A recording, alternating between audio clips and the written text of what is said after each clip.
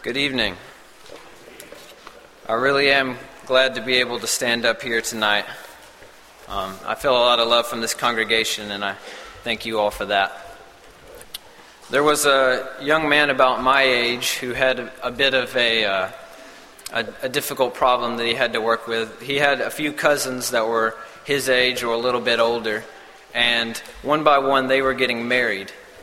And when he would go to their marriage, his aunts and his uncles and his grandparents would come up to him and they would nudge him or they would poke him and they would say, "You're next, right?" And this was sort of uncomfortable for him, and he felt a little bit of pressure, and he wondered what he could do to get them to quit saying this. And so finally he found something that worked. The next time that someone died in their family, at the funeral, he would walk up to them and he would nudge them and poke them and he would say, "You're next, right?" And so that got them to stop that.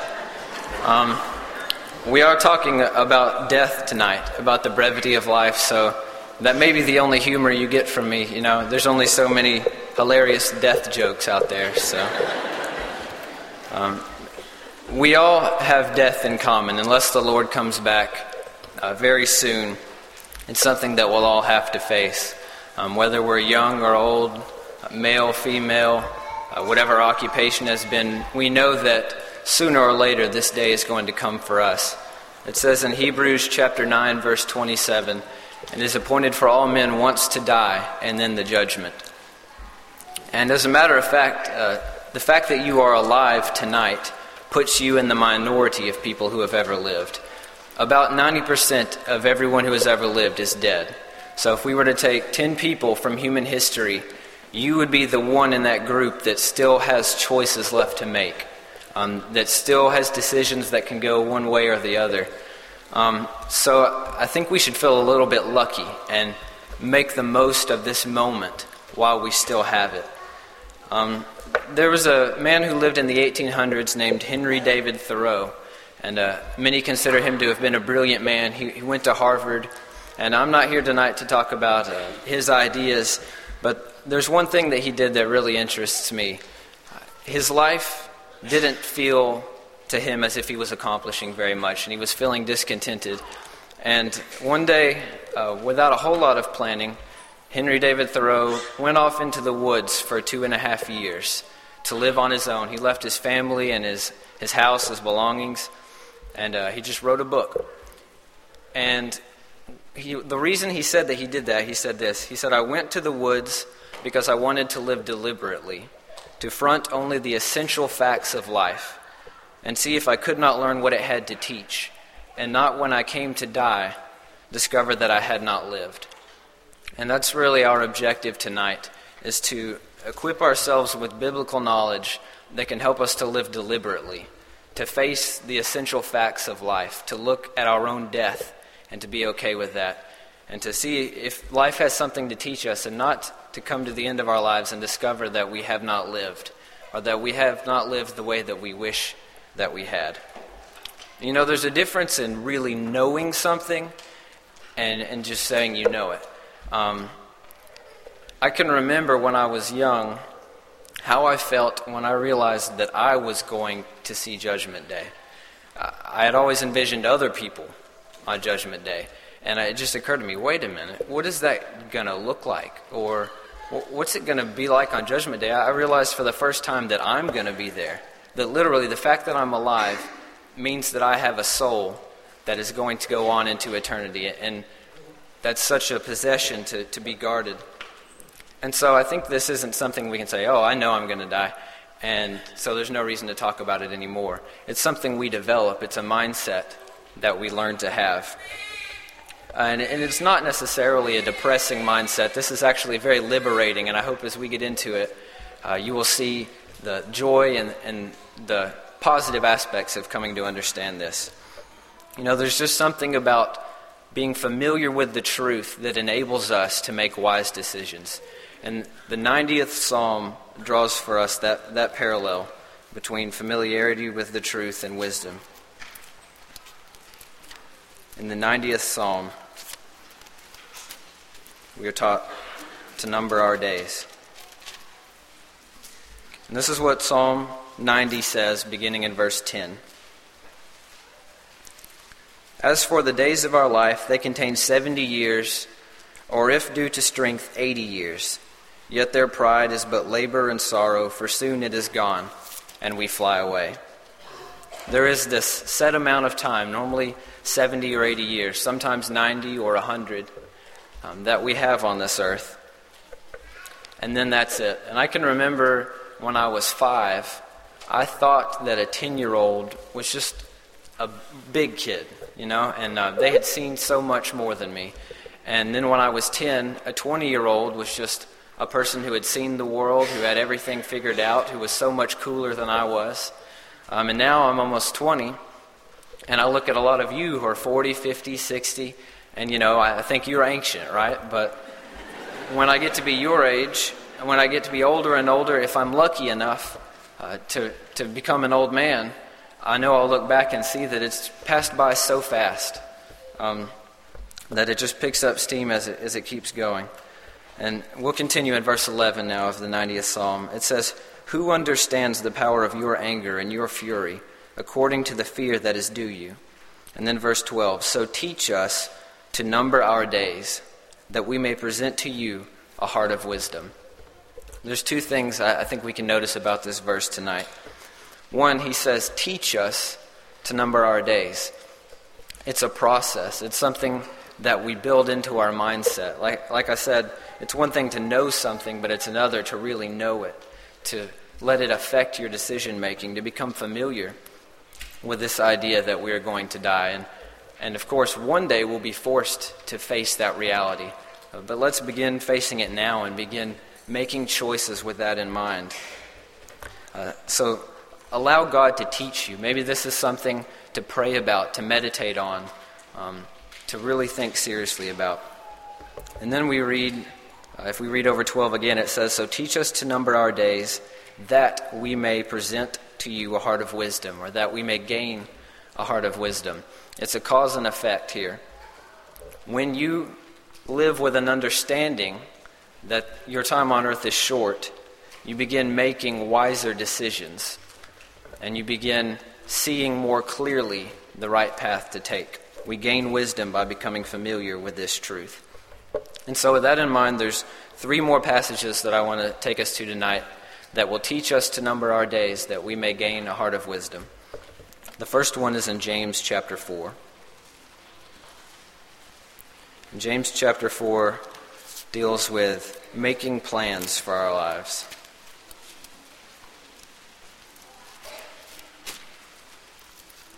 We'll begin in James 4:13. James 4:13 says, "Come now, you who say, 'Today or tomorrow we will go to such and such a city and spend a year there and engage in business and make a profit.'"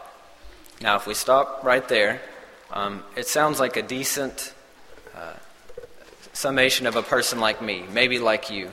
I say, well, I'm going to go do an internship in Texas, and I'll make X amount of dollars, and then I'll come back here, and I'll go to Freed, and then I'll get another internship later, and I'm going to be a preacher and be married and have kids, and some of us have it all planned out down to the white picket fence. And now God isn't teaching us not to plan, but he has a couple warnings in mind that he gives us in the following verses. So in verse 14, we have this first warning. He says, "Yet you do not know what your life will be like tomorrow. You are just a vapor that appears a little while and then vanishes away."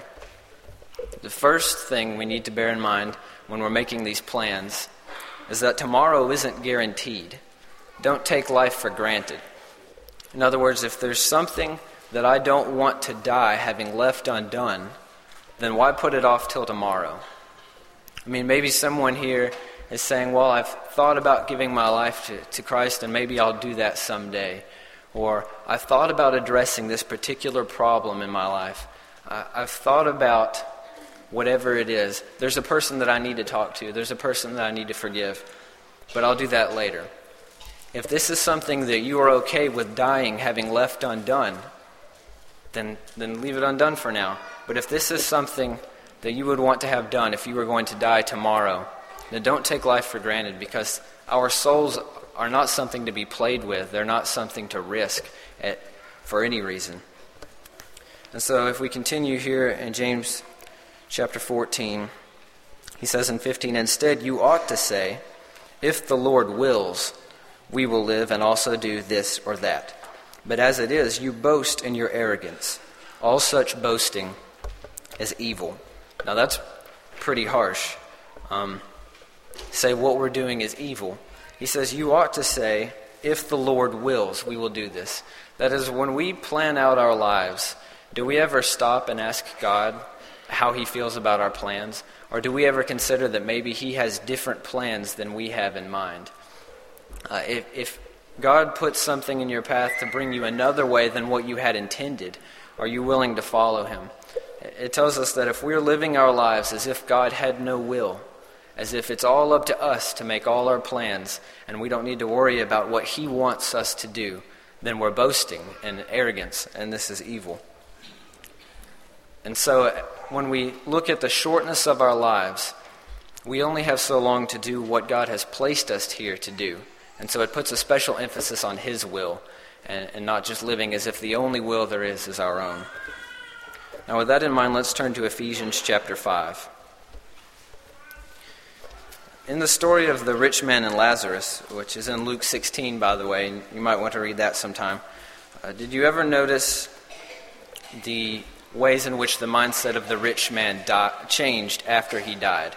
That is, before the rich man died, we didn't see any mention of any concerns that he had for his family or for himself. He didn't seem very concerned about Lazarus, who was outside his gates, or about the scriptures. None of these things are mentioned in the summary of his life. Now, when he died, he began focusing a lot on Lazarus. He cared a lot more about Lazarus, and he was in torment, and he was wishing that he had obeyed the scriptures. You remember, he asked that Lazarus would be sent to his family to evangelize them. And so he was worried more about his family then than he had ever been in his lifetime. And all of these things changed in his mindset. And I wonder, I think that all of us will see our lives in a different way after we die, that a new light will be shed on them. But I hope that we can diminish the contrast that we will find then. I hope that we would be embarrassed now about ways that we need to change instead of being embarrassed then. There's plenty of reasons for me to be embarrassed about different things, and for you for different things. Are we being less evangelistic than we should be? Do we really care about other souls? Are we being less benevolent than we should be? Are we serious about doing the Lord's will? If we need to be embarrassed about those things, much better to be embarrassed about them now than the day that you die. And so with that in mind, let's look in Ephesians chapter 5, beginning in verse 8. It says, "For you were formerly darkness, but now you are light in the Lord. Walk as children of light. For the fruit of the light consists in all goodness and righteousness and truth, trying to learn what is pleasing to the Lord." Again, we come back to this idea of doing the Lord's will and allowing a light to shine on our lives that reveals them the way they ought to be revealed when lined up against the Scriptures. And that is not that we are truly expecting to be perfect people, but that we are not content to compare ourselves with anything less. And as we continue reading, he says in verse 11, "Do not participate in the unfruitful deeds of darkness, but instead even expose them, for it is disgraceful even to speak of the things which are done by them in secret. But all things become visible when they are exposed by the light. For everything that becomes visible is light." So you have this concept in mind, and look how it's tied to verse 14. He says, "For this reason," it says, "Awake, sleeper, and arise from the dead, for Christ will shine on you." He's telling us to wake up. We have this window of time here on earth, and we don't want to look back 1,000 years from now on this little time and say, why didn't I live that differently? Why didn't I realize the opportunity that I had? He's telling us to wake up. And in verse 15, "Therefore be careful how you walk, not as unwise men, but as wise, making the most of your time, because the days are evil. So then do not be foolish, but understand what the will of the Lord is. Again, we come back to the will of the Lord. And I find lately, when I'm reading the Bible, I read so much about doing the Lord's will. There's a real focus there. We read in Matthew 7:21 through 23, "Not everyone who says to me, 'Lord, Lord,' will enter the kingdom of heaven, but he who does the will of my Father who is in heaven.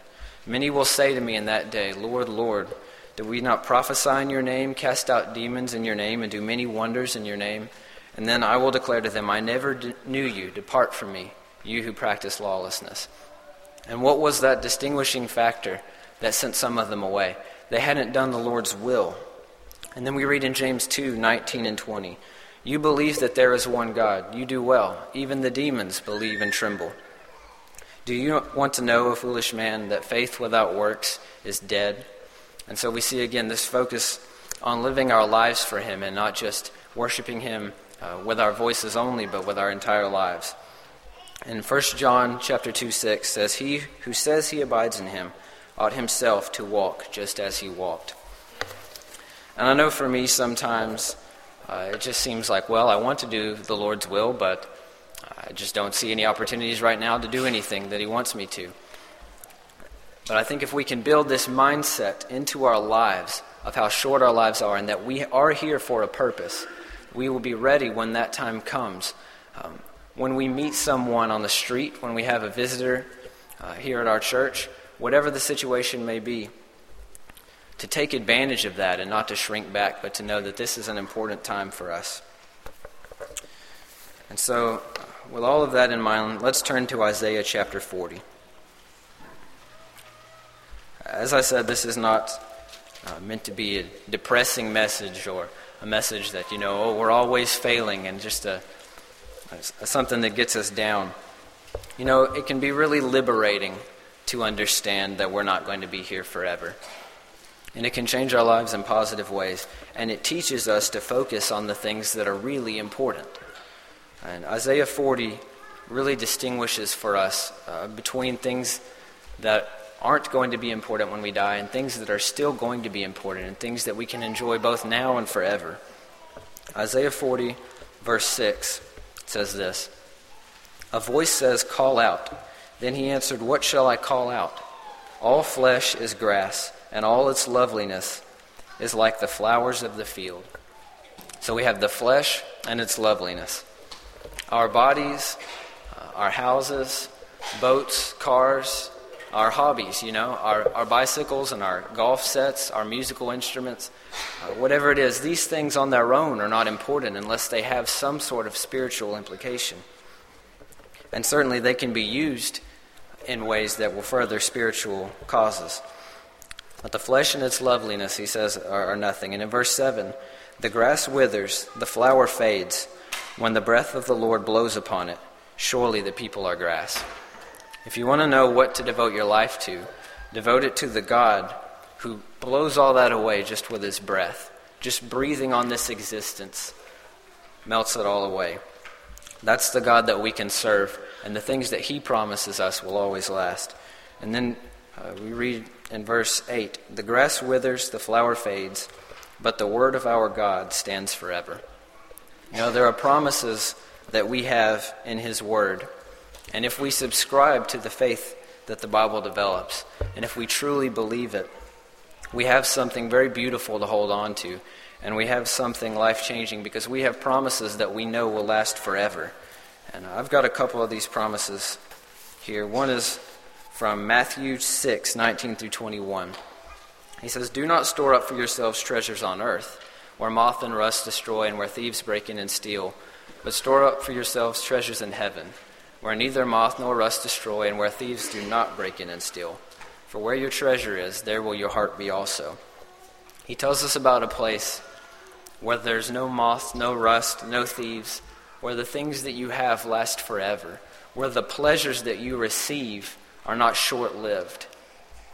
And all of the good deeds that we do, the service that we do towards others, the right decisions that we finally decide to make are building for us some place there that is going to last forever. He told his disciples in John 14, 1-3. He said, "Do not let your heart be troubled. You believe in God, believe also in me. In my Father's house are many dwelling places. If it were not so, I would have told you. For I go to prepare a place for you. If I go to prepare a place, I will come again and receive you to myself, that where I am, there you may be also." And so he gives us these promises that mean so much to those who truly believe them. And sometimes my faith is weak, and maybe sometimes all of our faith is weak. That idea of truly knowing something and not just saying that we know it. But the more we know these truths, the more liberated we become. The more we know how short our lives are, the more freely we can live every day to the fullest and want to make the most of what we're given. And the more we see heaven in front of us, the more we will want to invest in that and be filled with joy in that. So I just want to close with a thought about that sort of liberation that these ideas can have on us. How do you scare a person who honestly believes these things? There was a play written in the 1920s, and I haven't seen it or read it, but I know the basic premise, and it's kind of eye-opening to me. It's called Lazarus Laughed. And basically the premise of it is that this is a Lazarus that Jesus raised from the dead. And in the play, after he is raised from the dead, he had expected just to find darkness or a sorrowful place, but instead he had gone to a place of just laughter, the laughter of the gods it was described as, and it was, a pleasant place. And throughout the rest of the play, he goes through all kinds of trials and temptations and terrible situations, and yet he's laughing through all of it. And there's this scene where the leader of the time, Caligula, is so mad at Lazarus, and he says, "Lazarus, if you don't stop laughing, I'm going to kill you." And of course, Lazarus knows what it's like to die, and he knows the man who can let him out of it, and he knows that Jesus is going to be there for him. And so he just laughs at Caligula. And Caligula says, "If you don't stop laughing, I'm going to kill you while I'm persecuting and killing all these other Christians." And he just doubles over in laughter, and he looks up, and he says, "Caligula, have you not heard? Death is dead." And to have that kind of faith, which Lazarus would clearly have had because he had seen it firsthand, can have an effect on us that rids us of the fear of death and liberates us to live life to the fullest, and that encourages us to be ready for the opportunities when they come our way. So I don't think this is a bleak or depressing topic. Even if it were, we would have to face it, but I think it's a liberating one. And we open with Hebrews 9:27, which says, "It is appointed for all men once to die, and then the judgment." And I'd just like to close with Hebrews 9:28. It says, "So Christ also, having been offered once to bear the sins of many, will appear a second time for salvation, without reference to sin, to those who eagerly await him." So if tonight you want to put on Christ in baptism for the remission of your sins, knowing that you can do that before it's too late, or if you are a believing Christian who just wants to come back to Christ, who has something that they need to face up to, or who just wants our prayers for any reason, for wisdom, for strength, who wants to begin living every day to the fullest and looking forward to heaven, then you can come as we stand and sing the invitation song.